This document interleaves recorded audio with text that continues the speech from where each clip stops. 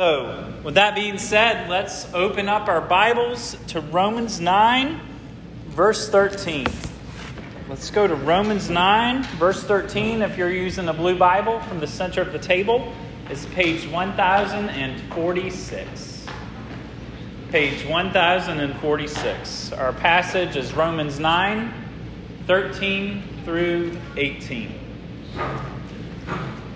Next week's passage, we will cover verses 19 through 24. So please write that down and dig into that next week. So we'll be in Romans 9 today, and then we have I think 2 more weeks after that is the plan. So today is verses 13 through 18. Next week is verses 19 through 24. In the book of 2 Peter, we have this really unusual statement from Peter. He and Paul knew each other. And Peter said to the people he was writing to, y'all know the Apostle Paul, our beloved brother, who has wrote to you in the past? Some of the things that he wrote are hard to understand, Peter says. In 2 Peter 3, Peter says some of the things that our beloved brother Paul wrote to you are hard to understand. I believe Romans 9 is certainly in that category.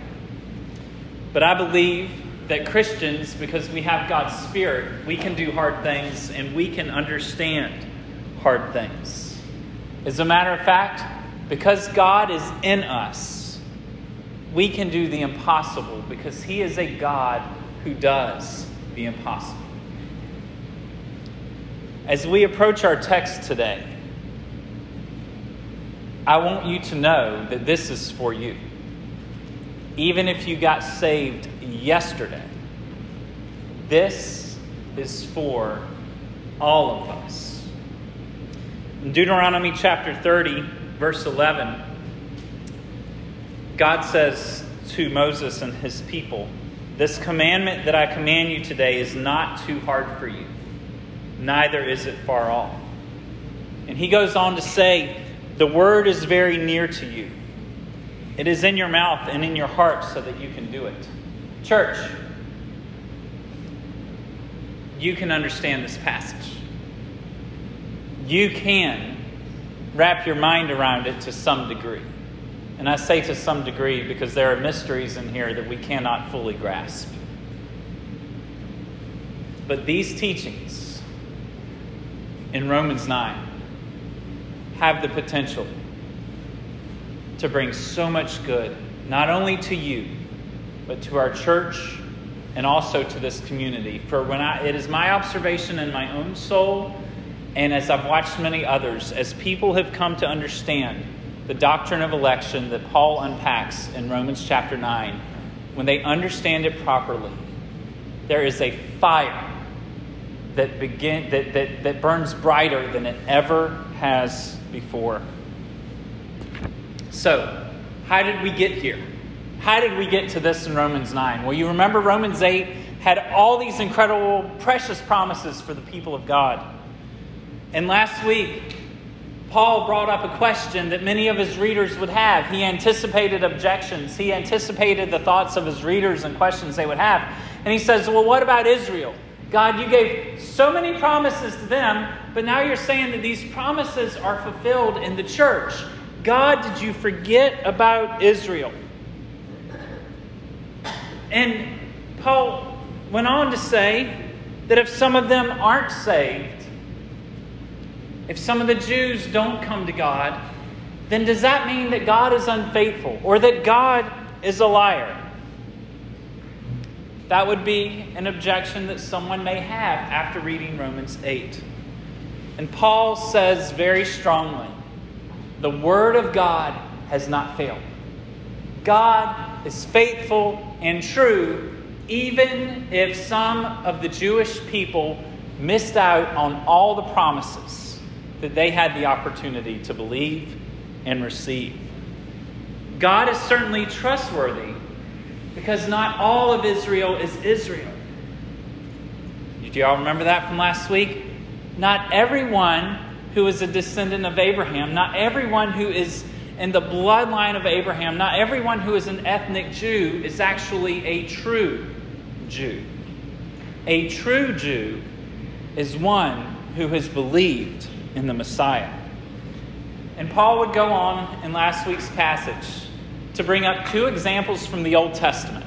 He brought up Abraham and Sarah and how God worked with them, how God dealt with them. He brought up their family and two of Abraham's sons, and how one was a chosen child of the promise and the other one was not. And then we looked at Abraham's son Isaac and his wife Rebekah. We looked at their family last week. They got married and they had a hard time having children, and many, many years later, Rebekah became pregnant with twins. And Paul deals with their family to prove, he presents what happened in their family to prove his argument that not everyone in Israel is actually of Israel, and that God is still true, and that God is still faithful. So at the end of the passage, there were some hard words. Jacob I loved, but Esau I hated. And I left y'all intentionally with a bit of a cliffhanger. What does it mean that God would hate somebody? Well, today we're going to look deeply into that in our sermon. So that's where we've been. That is how we have got to where we are. Our passage today is not very long, and our passage today does bring up more of the Old Testament, but there's some of the more popular stories of the Old Testament having to do with Moses and the Exodus of Israel and such as that. Something that many of us are already somewhat familiar with. So with that being said, let's read Romans 9, 13 through 18. As it is written, Jacob I loved, but Esau I hated. What shall we say then? Is there injustice on God's part? By no means. For he says to Moses, I will have mercy on whom I have mercy, and I will have compassion on whom I have compassion. So then it depends not on human will or exertion, but on God who has mercy.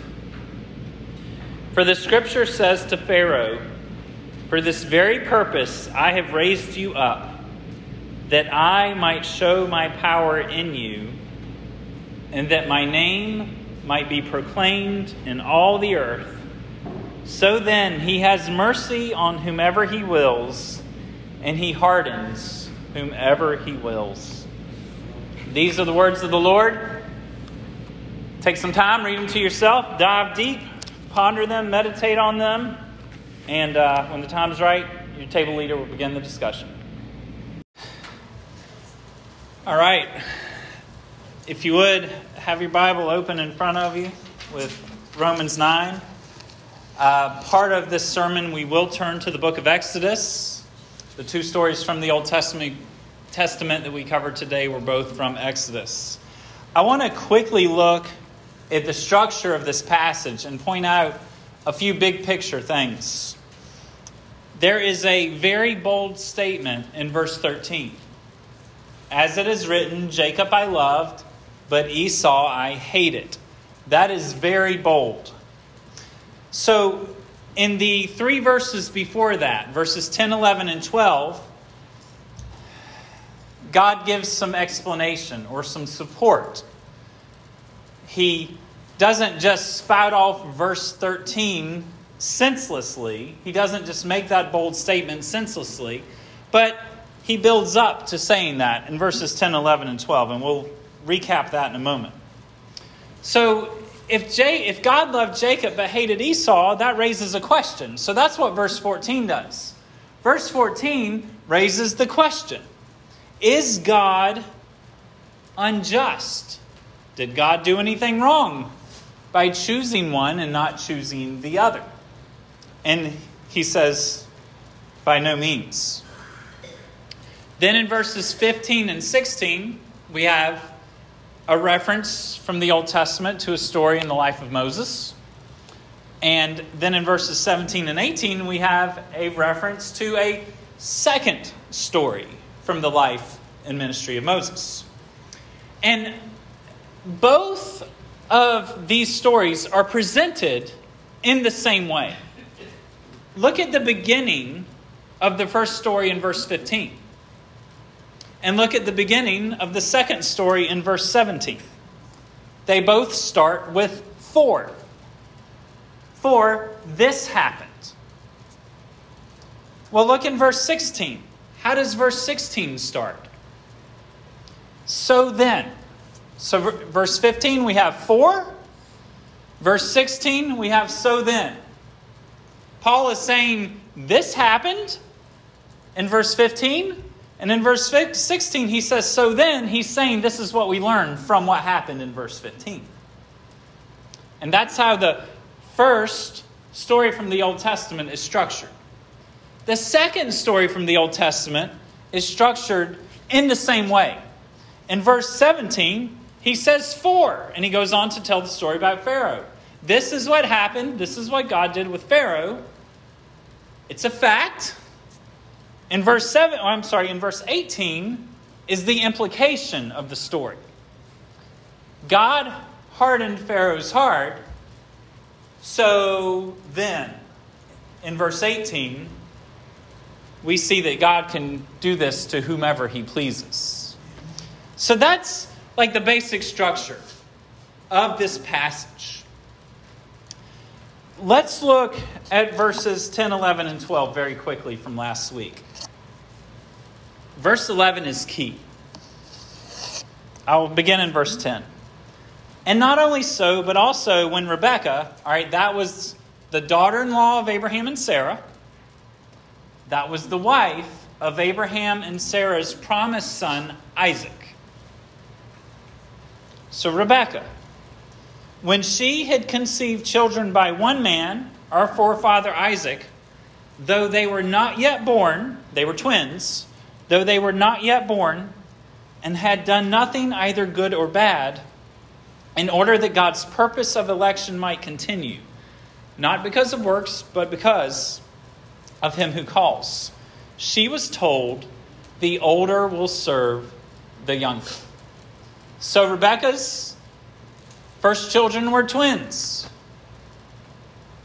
There was a struggle in the womb.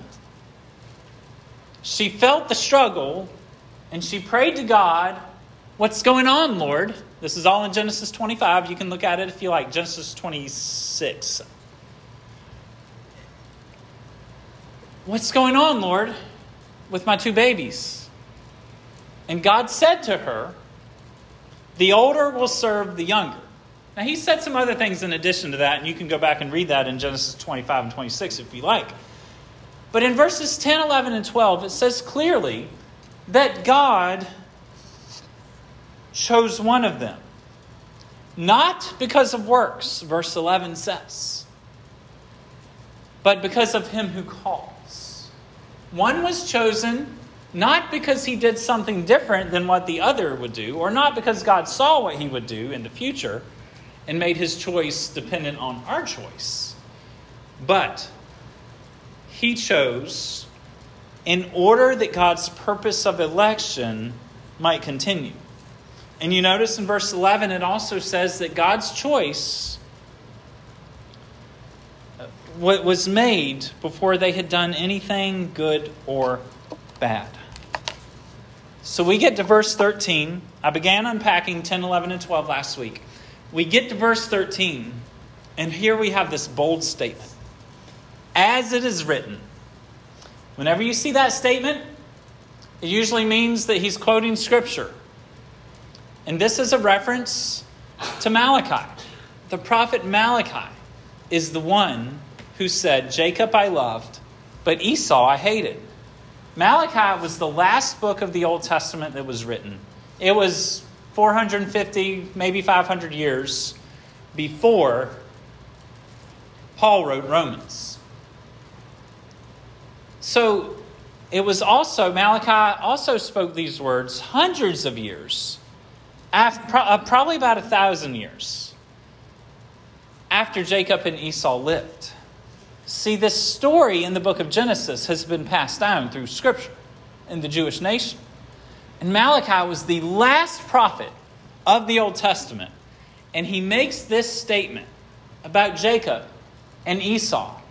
Jacob I have loved, but Esau I hated. In Malachi chapter 1, God is proclaiming his love for his people, the nation of Israel. And they ask him, God, how have you loved us? And he responds, Jacob I loved, but Esau I hated. Now Esau and his family, they become the nation of Edom. God then compares how he is treating Esau's descendants with how he is treating Jacob's descendants. See, Jacob's descendants, it was a period of time where they weren't being faithful to their God, and there was consequences and judgment coming to them in this life.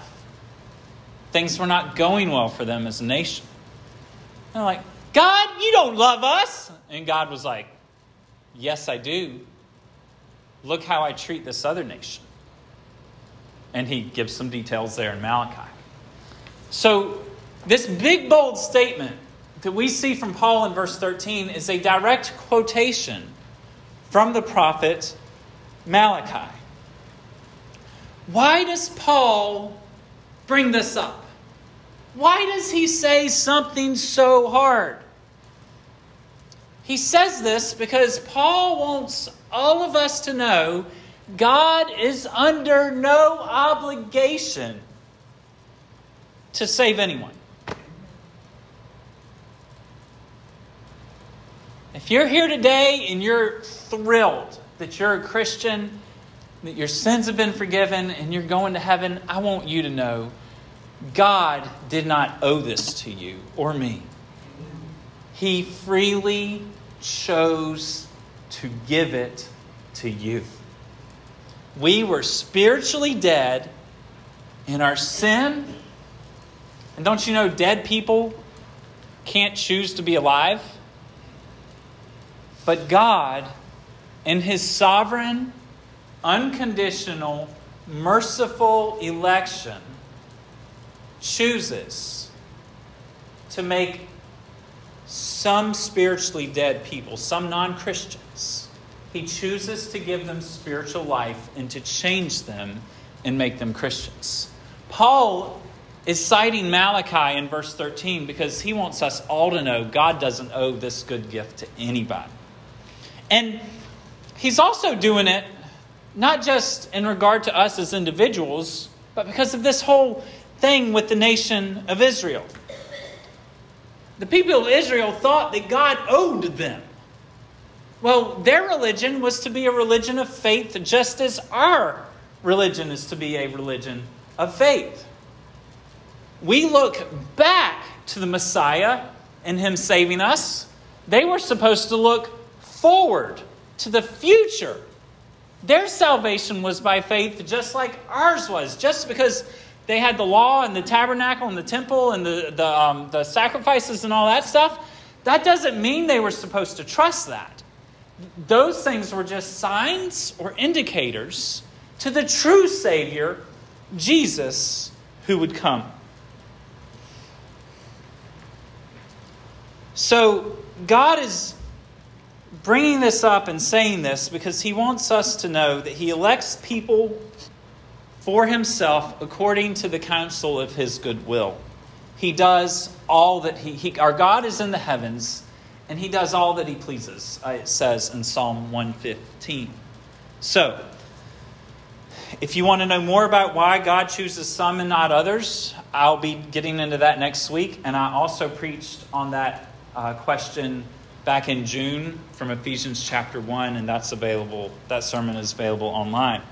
So God made this determination with Jacob and Esau before they were born. Amen? Amen. We can conclude that. So, he hated Esau. What does that really mean? Does it mean pure hatred, like what we may feel occasionally, like what some in our world feel constantly? It might mean that. It probably, and there's a big debate about this, and it's hard to say for sure. It probably means that he loved Esau less. It probably means he loved Esau less. What we must conclude from verse 13 is that God set his affectionate, special love on Jacob, but he did not pour that out on Esau. He poured out a special, saving, regenerating, and transforming love on Jacob, but he did not do that on Esau. But God so loved the world that he gave his one and only Son, that whoever believes in him should not perish but have eternal life. So God hating Esau, does that contradict John 3:16? No, it doesn't. God still loves the world. God pours out mercy even on unbelievers. Esau was a very prosperous and blessed man in this life, but not in the life to come. One may say, but God has to love all people the same. He has to treat everyone equally. No, he doesn't. You know what? I love my kids. Joe and Tina, I love your kids. But I love my kids more. Is there anything wrong with that? There would actually be something wrong if that was not the case. We live in a world today where everyone feels like they're entitled to everything. And so this can be hard to swallow.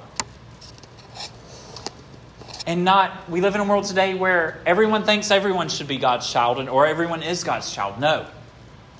We are not God's children until we believe in Jesus Christ and are saved. And at that time, he adopts us. Then we are his children. Well, one may object, it's not okay for God to reject Esau. But God didn't reject Esau. To say that God rejected Esau implies that Esau was knocking down God's door. But Esau certainly was not doing such a thing. Neither was Jacob. When the doctrine of God's unconditional election is taught, it is common for people to say, what if someone who God has not elected wants to get saved? Do you mean to tell me that God will not accept him? Well, here's why that objection doesn't work. That's never happened before. No sinner wants to come to God in faith and live under his authority unless God's love first is poured down onto him. And all whom God chooses do come. Now, they might come when they're 3 or when they're 93. We don't begin to know how any of that works, and that's okay. So God loved Jacob but hated Esau. We must conclude from this that God set his affectionate love on one and he withheld it from the other. God did not reject Esau. He just let Esau be about his own business. And God is perfectly okay and just in doing that. So, the question is raised in verse 14. What shall we say then? Is there injustice on God's part? Paul does this over and over again. This is maybe the 5th or 6th time he's done this in the book of Romans. He presents a truth, and then he brings up an objection, and then he says, by no means. Do you see that at the end of verse 14? By no means, of course not. Verse 14, is there injustice on God's part? That's another way of saying, did God do anything wrong in letting Esau do what he did? And the answer is no. We must understand that Jacob and Esau, like all people, are wicked and awful men. God has the right to throw us all in hell, should he please. Isn't it incredible that he pours out mercy on some? Isn't that incredible? Some dear Christians read Romans 9 and they conclude wrongly that God's election is based on his foreknowledge of what will happen in the future. And I've addressed this weeks ago, but I want to bring it up again because it's I know I thought that for years, and I as I studied Romans 9, I mean, this has been almost 15, 20 years ago. I just kept wanting to go back to that. Well, God knows everything, so he looks through the corridors of time and makes his choice based on our future choice. Well, that makes God dependent on me. And last time I checked, God is dependent on no one. And if he was dependent on someone, he would not be God. Amen? If God would have chosen them based on what he foresaw them do in the future, then God would have thrown them both in hell. The whole idea of election based on foreseen faith is a gospel according to works, which we reject wholeheartedly at Hope Fellowship. It says that God chose because one was better than the other. Election based on foreseen faith says one person did something that the other person did not do, and because of that thing that they did, God saved them.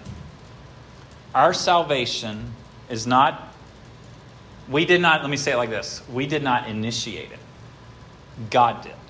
And because God initiated it, then we believed and we repented. Did we really believe and really repent? Absolutely.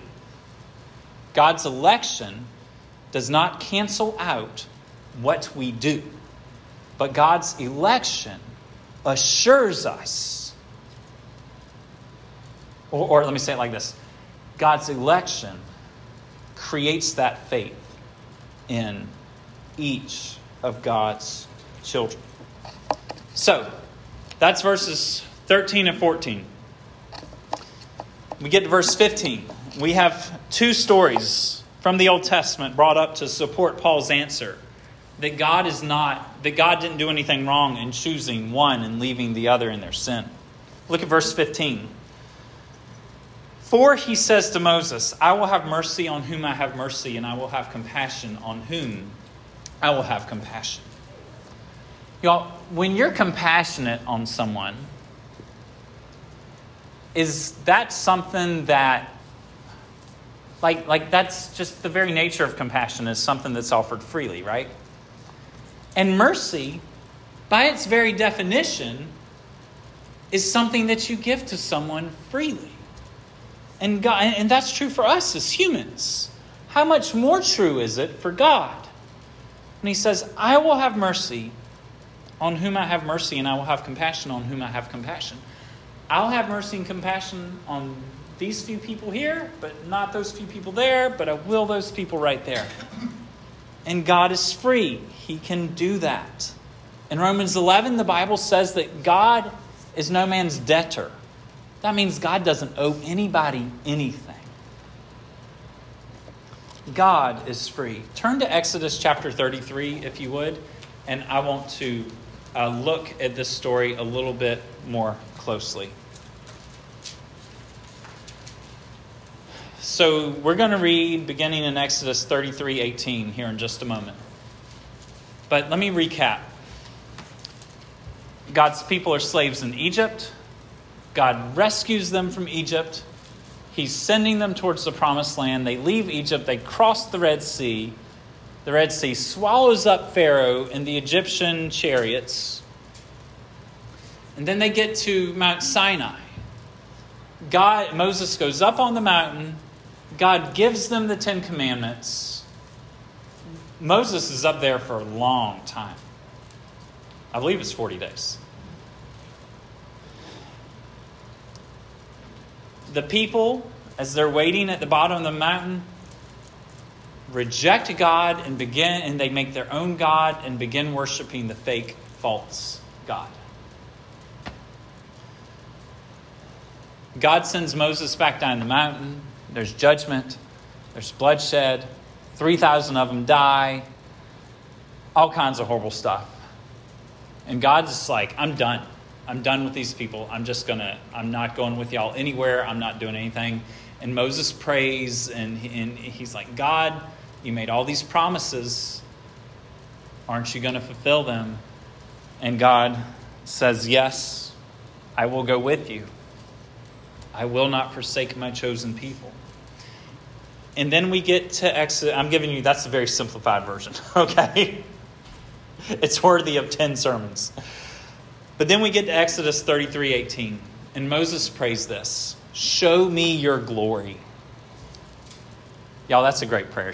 Y'all should pray that every day. I pray it often. I don't do it every day. Show me your glory.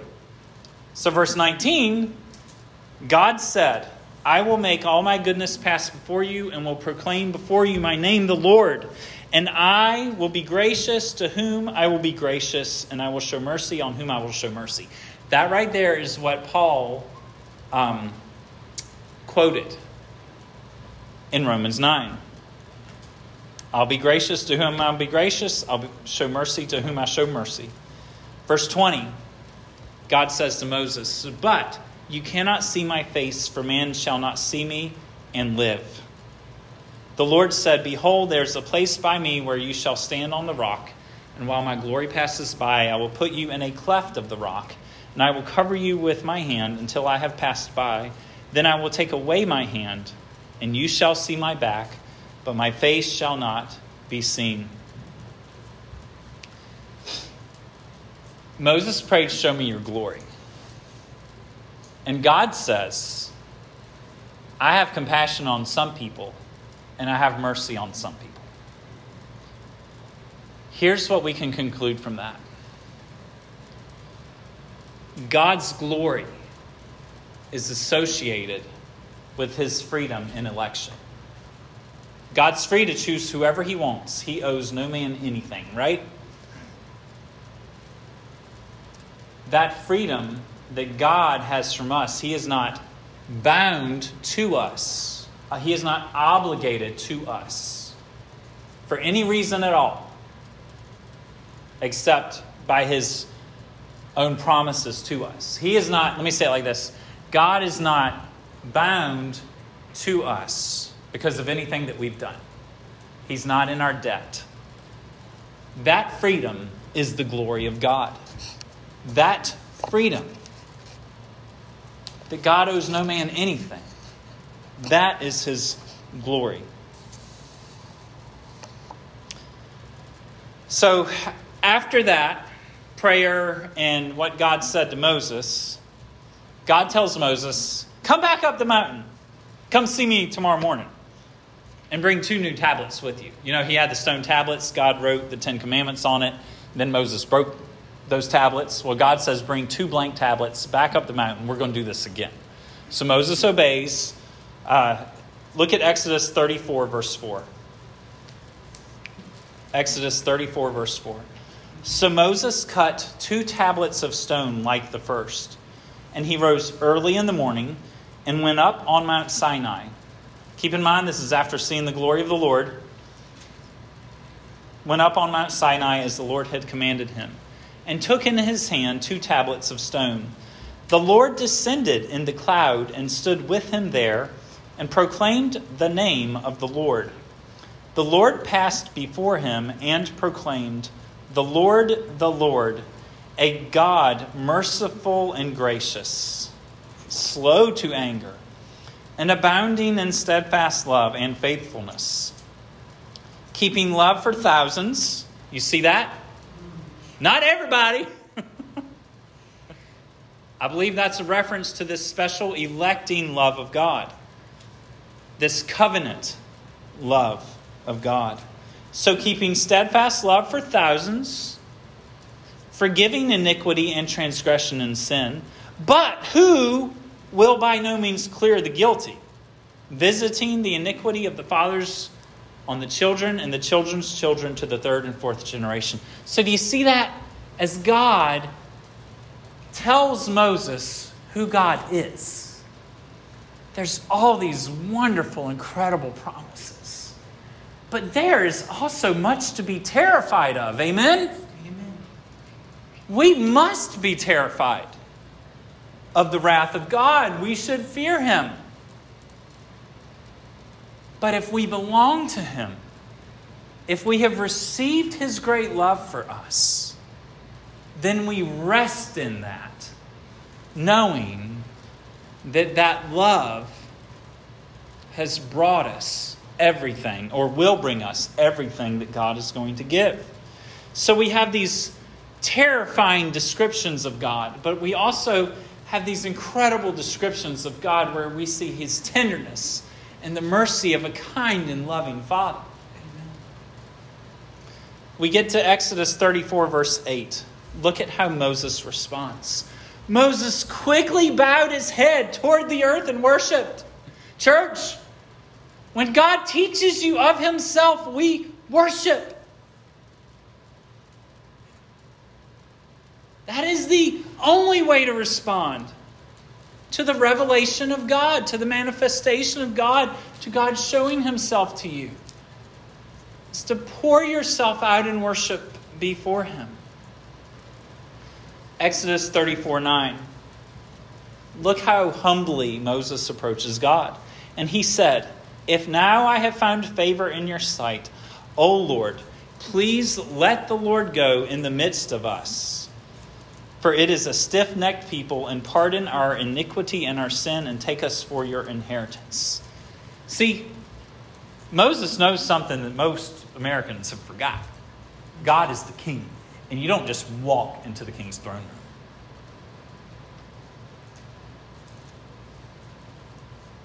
The king doesn't owe you anything. Moses says, "If I have found favor in your sight." That's a way of saying, Almighty, King of Majesty, your royal highness, if you will permit me into your presence, if you allow me to come, would you please go with us, Moses is saying, into the promised land. See, Moses knew that he was a sinful man, like Isaiah that we read earlier in our service. Moses knew that God was just in leaving sinners as they are. Moses accepted this truth because it is the very nature of God. And if it's the nature of God, we can't change it, can we? Church, let us accept these difficult truths. All right, let's go back to Romans 9. Let's go back to Romans 9. We just looked at verse 15. We went back to the book of Exodus to look at that. Here's the implication of what Paul writes in Romans 9:15. So then, it depends not on human will or exertion, but on God who has mercy. What does God's mercy and compassion depend on? Verse 16 says, not on your will, not on our decisions, not on our exertion. That word in the Greek has to do with running. No one can run to God. No one can run to Him apart from God's divine, unconditional, incredible love. So, I believe this rules out the free will of the sinner. We do not have free will to choose God because we are enslaved to sin. I said earlier we were spiritually dead. And a dead person doesn't get to choose, make a decision to become alive. God must raise them from the dead. I believe that Adam and Eve had free will in the garden. That's free will according to the Bible, and they made their choice. We were born enslaved to sin. We've never had free will until God saved us. And then he set us free. Now, we choose God out of the freedom. God has restored the free will of man to Christians. So the way the world and the way a lot of Christians look at this idea of free will is very troubling and unbiblical. And I spent years of my Christian life thinking about it that way, and I'm sure some of us here do today. And if this idea of free will troubles you at all, I have unpacked this quite a bit a month or two ago. It's a humbling thing. So,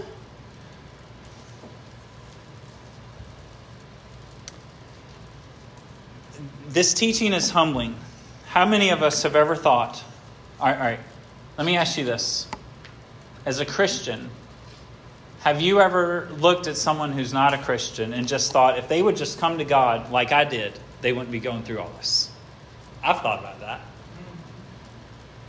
We got to repent of that. This doctrine does not allow us to think that way. We get to verse 17. There's another Old Testament example to prove Paul's point that God's done nothing wrong in loving Jacob and hating Esau.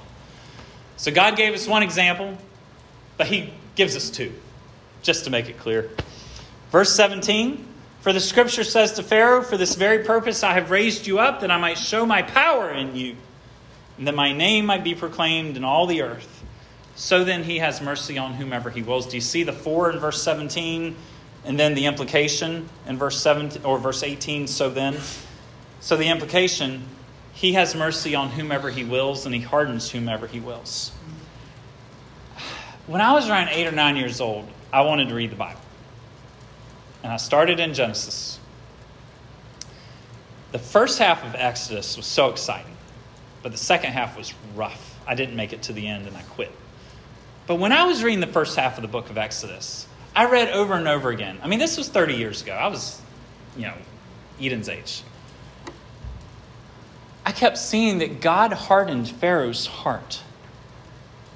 And my thought was, how can God hold Pharaoh accountable if God hardened his heart? Well, I didn't understand Romans 9. I didn't understand that at all. But it troubled me, and that trouble stuck with me for years. I'm going to address this further next week. Next week, we're going to see that God is free to make one vessel for dishonorable use, and he is free to create some people for the purpose of wrath prepared for destruction. And there's more to it than that. I'll unpack it more next week. I didn't know that either when I read the book of Exodus. What we also fail to realize, if it upsets us that God would harden Pharaoh's heart, we don't realize that his heart was already hard. I think we sometimes wrongly assume that God took a good man and turned him in the other direction. But that's not what God did to Pharaoh. God took a wicked and hard-hearted man and ordained that Pharaoh's wickedness would be increased so that God would get the glory over Pharaoh. That's Exodus 14, verse 4. Look it up if you like. God raised Pharaoh up in power and in wickedness so that God could show that his power was greater than even that most great wickedness that Pharaoh showed. I believe it's also helpful to recognize the nature of God's judgment over wicked people. Y'all know the story. The Israelites were slaves, right? Pharaoh just thought he could treat particular groups of people however he wanted to. Pharaoh played God to his fellow man. Pharaoh set himself up as a god to all these other people. Instead of abiding by the jurisdictions that God has placed on rulers, God has a role and responsibility for rulers. Instead of Pharaoh abiding by that, Pharaoh played God. Pharaoh oppressed them. He treated them ruthlessly. He made them his slaves, and he made their lives bitter with hard service. Exodus 1, 13 and 14, it says that the Egyptians ruthlessly made the people of Israel work as slaves and made their lives bitter with hard service. Keep in mind, bitter with hard service. Keep that phrase in mind. In mortar and brick and in all kinds of work in the field. Y'all, God did to Pharaoh as Pharaoh had done to others. Pharaoh made other people's lives bitter with hard service, and God made Pharaoh hard. God inflicted the very judgment on Pharaoh that he was inflicting on other people, thus making Pharaoh's heart hard. And God did all of this while never once being guilty of sin himself. God remained pure in the middle of this all. And what was the purpose for God raising up Pharaoh in this great wickedness? Verse 17 tells us, that I might show my power in you and that my name might be proclaimed in all the earth. See, God does this from time to time. He did this with Pharaoh. He's done this with other rulers throughout history. We see this with Nebuchadnezzar. We see this with numerous other stories, especially in the Old Testament. I believe we see this with Herod in the book of Acts in the New Testament. But God raises up rulers so that he may show his power over them, so that God's name would be proclaimed in all the earth. So, this teaching on God's election of his people is difficult. There's a few things I want us to keep in mind, and I'm going to summarize with this. Got a few more minutes here. If we're going to understand this, and if we're going to embrace this, we must always remember that man is totally depraved and sinful, and that there's nothing good in us because of our sin. Church, please beware of the entitlement mentality. God owes no man anything. If God never did anything good for anyone he created, he would have done nothing wrong. If God would have never done anything good for anyone he created, he would not have done anything wrong. He would still be just. Praise God. He has called many to himself. All right. So let's think about the people in our lives who aren't Christians. We know that it is the job of the church to collectively, us together, not just me, not just you, but us together. We know that it is our job to call sinners to repentance. We have to invite people in the kingdom of God. We have to show them their sin with the law of God. And we have to speak of the gospel and the free kindness of God, that Jesus came and died as a sacrifice on the cross for sinners, and that he rose again the third day, and anyone who would believe in him can be saved. We're supposed to tell people that, right? I want us to remember, when we think about unbelievers, we used to be one. Don't forget that. I want you to know that just as God softened our hearts, just as God called us, there's many that hasn't happened for yet that are of the elect of God. John 10, he says it like this: I've got many sheep that aren't a part of this herd yet. Go read John 10. He's the good shepherd. He's got some of his sheep with him, but there's a lot of sheep that aren't a part of this herd yet, but he's going to go get them when the time is right. That's John chapter 10. We used to be lost too. Just because someone is lost now, it doesn't mean that they aren't in the elect of God. We must also recognize that there is a general call to believe the gospel that has to go forth from the church. You know, some people have heard that if someone believes in election, then they don't have to tell anyone about Jesus. And there are some people that actually believe that, and it's craziness, it's nonsense. We must recognize the difference between the general or external call for everyone to come believe and that internal and effective call where God reaches inside of you and you hear his voice. The general call goes out from the mouth of man. The internal or effective call of God takes place in the heart. And no man can do that for you, but God can. And it is when man speaks the gospel, it is when man issues the general call, that God does that internal call and grabs hold of you and makes you his, so that you are never the same again. As you think about unbelievers in your life,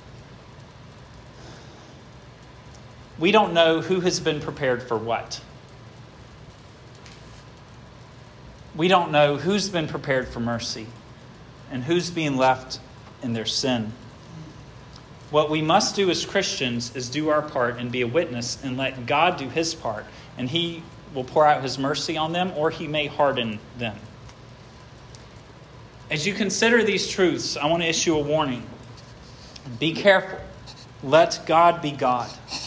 There is a temptation to impose our standard of what is right and wrong on God.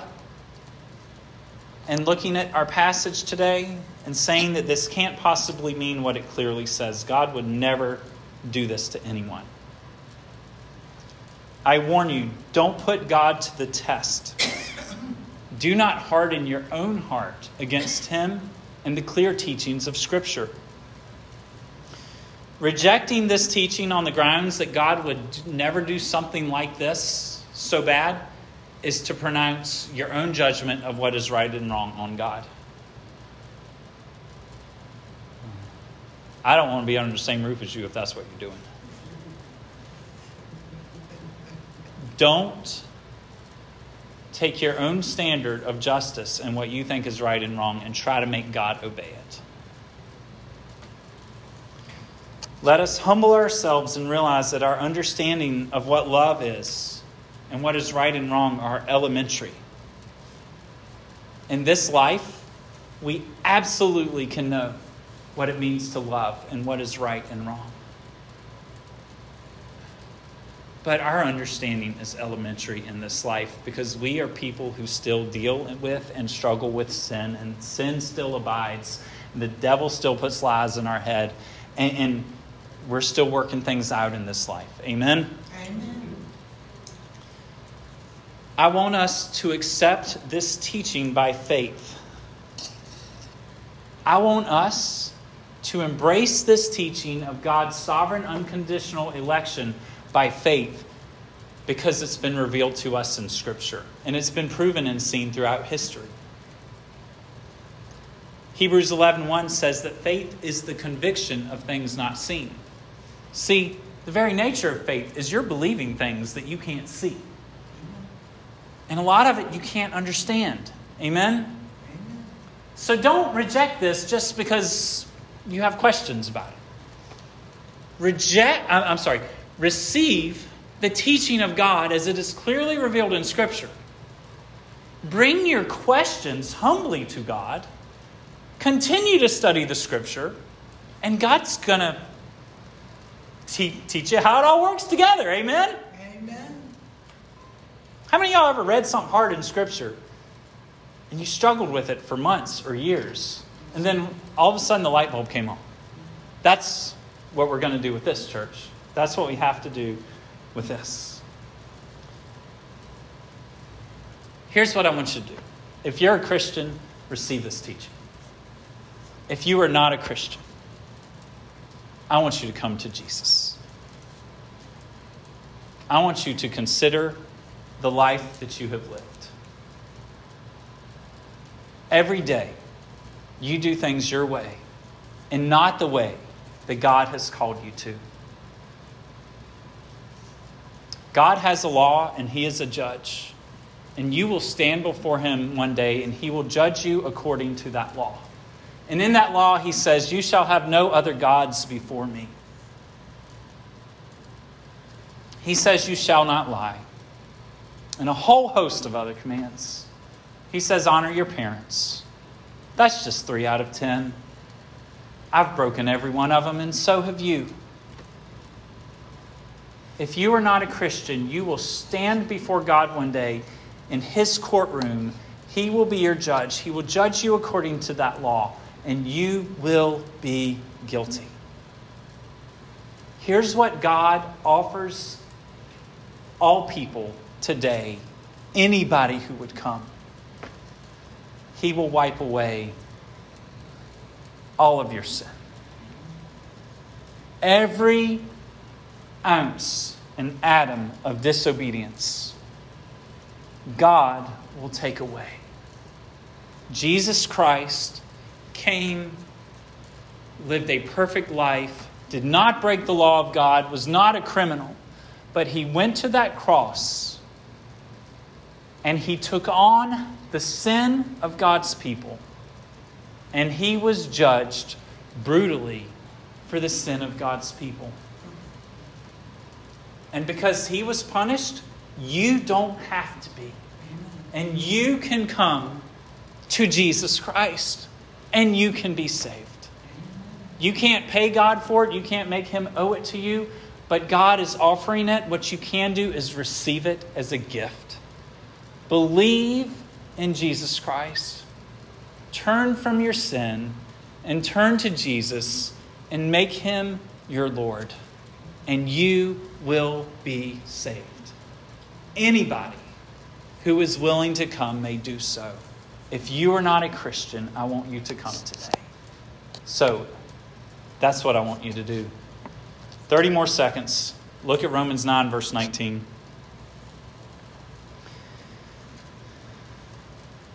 Another objection. You will say to me then, why does God still find fault? For who can resist his will? That's a pretty good question that some of us are asking right now. That's where we're going next week. I want you to study the rest of Romans 9 in the week ahead. Dig into this. And that's where we're going next week. Let's pray, church.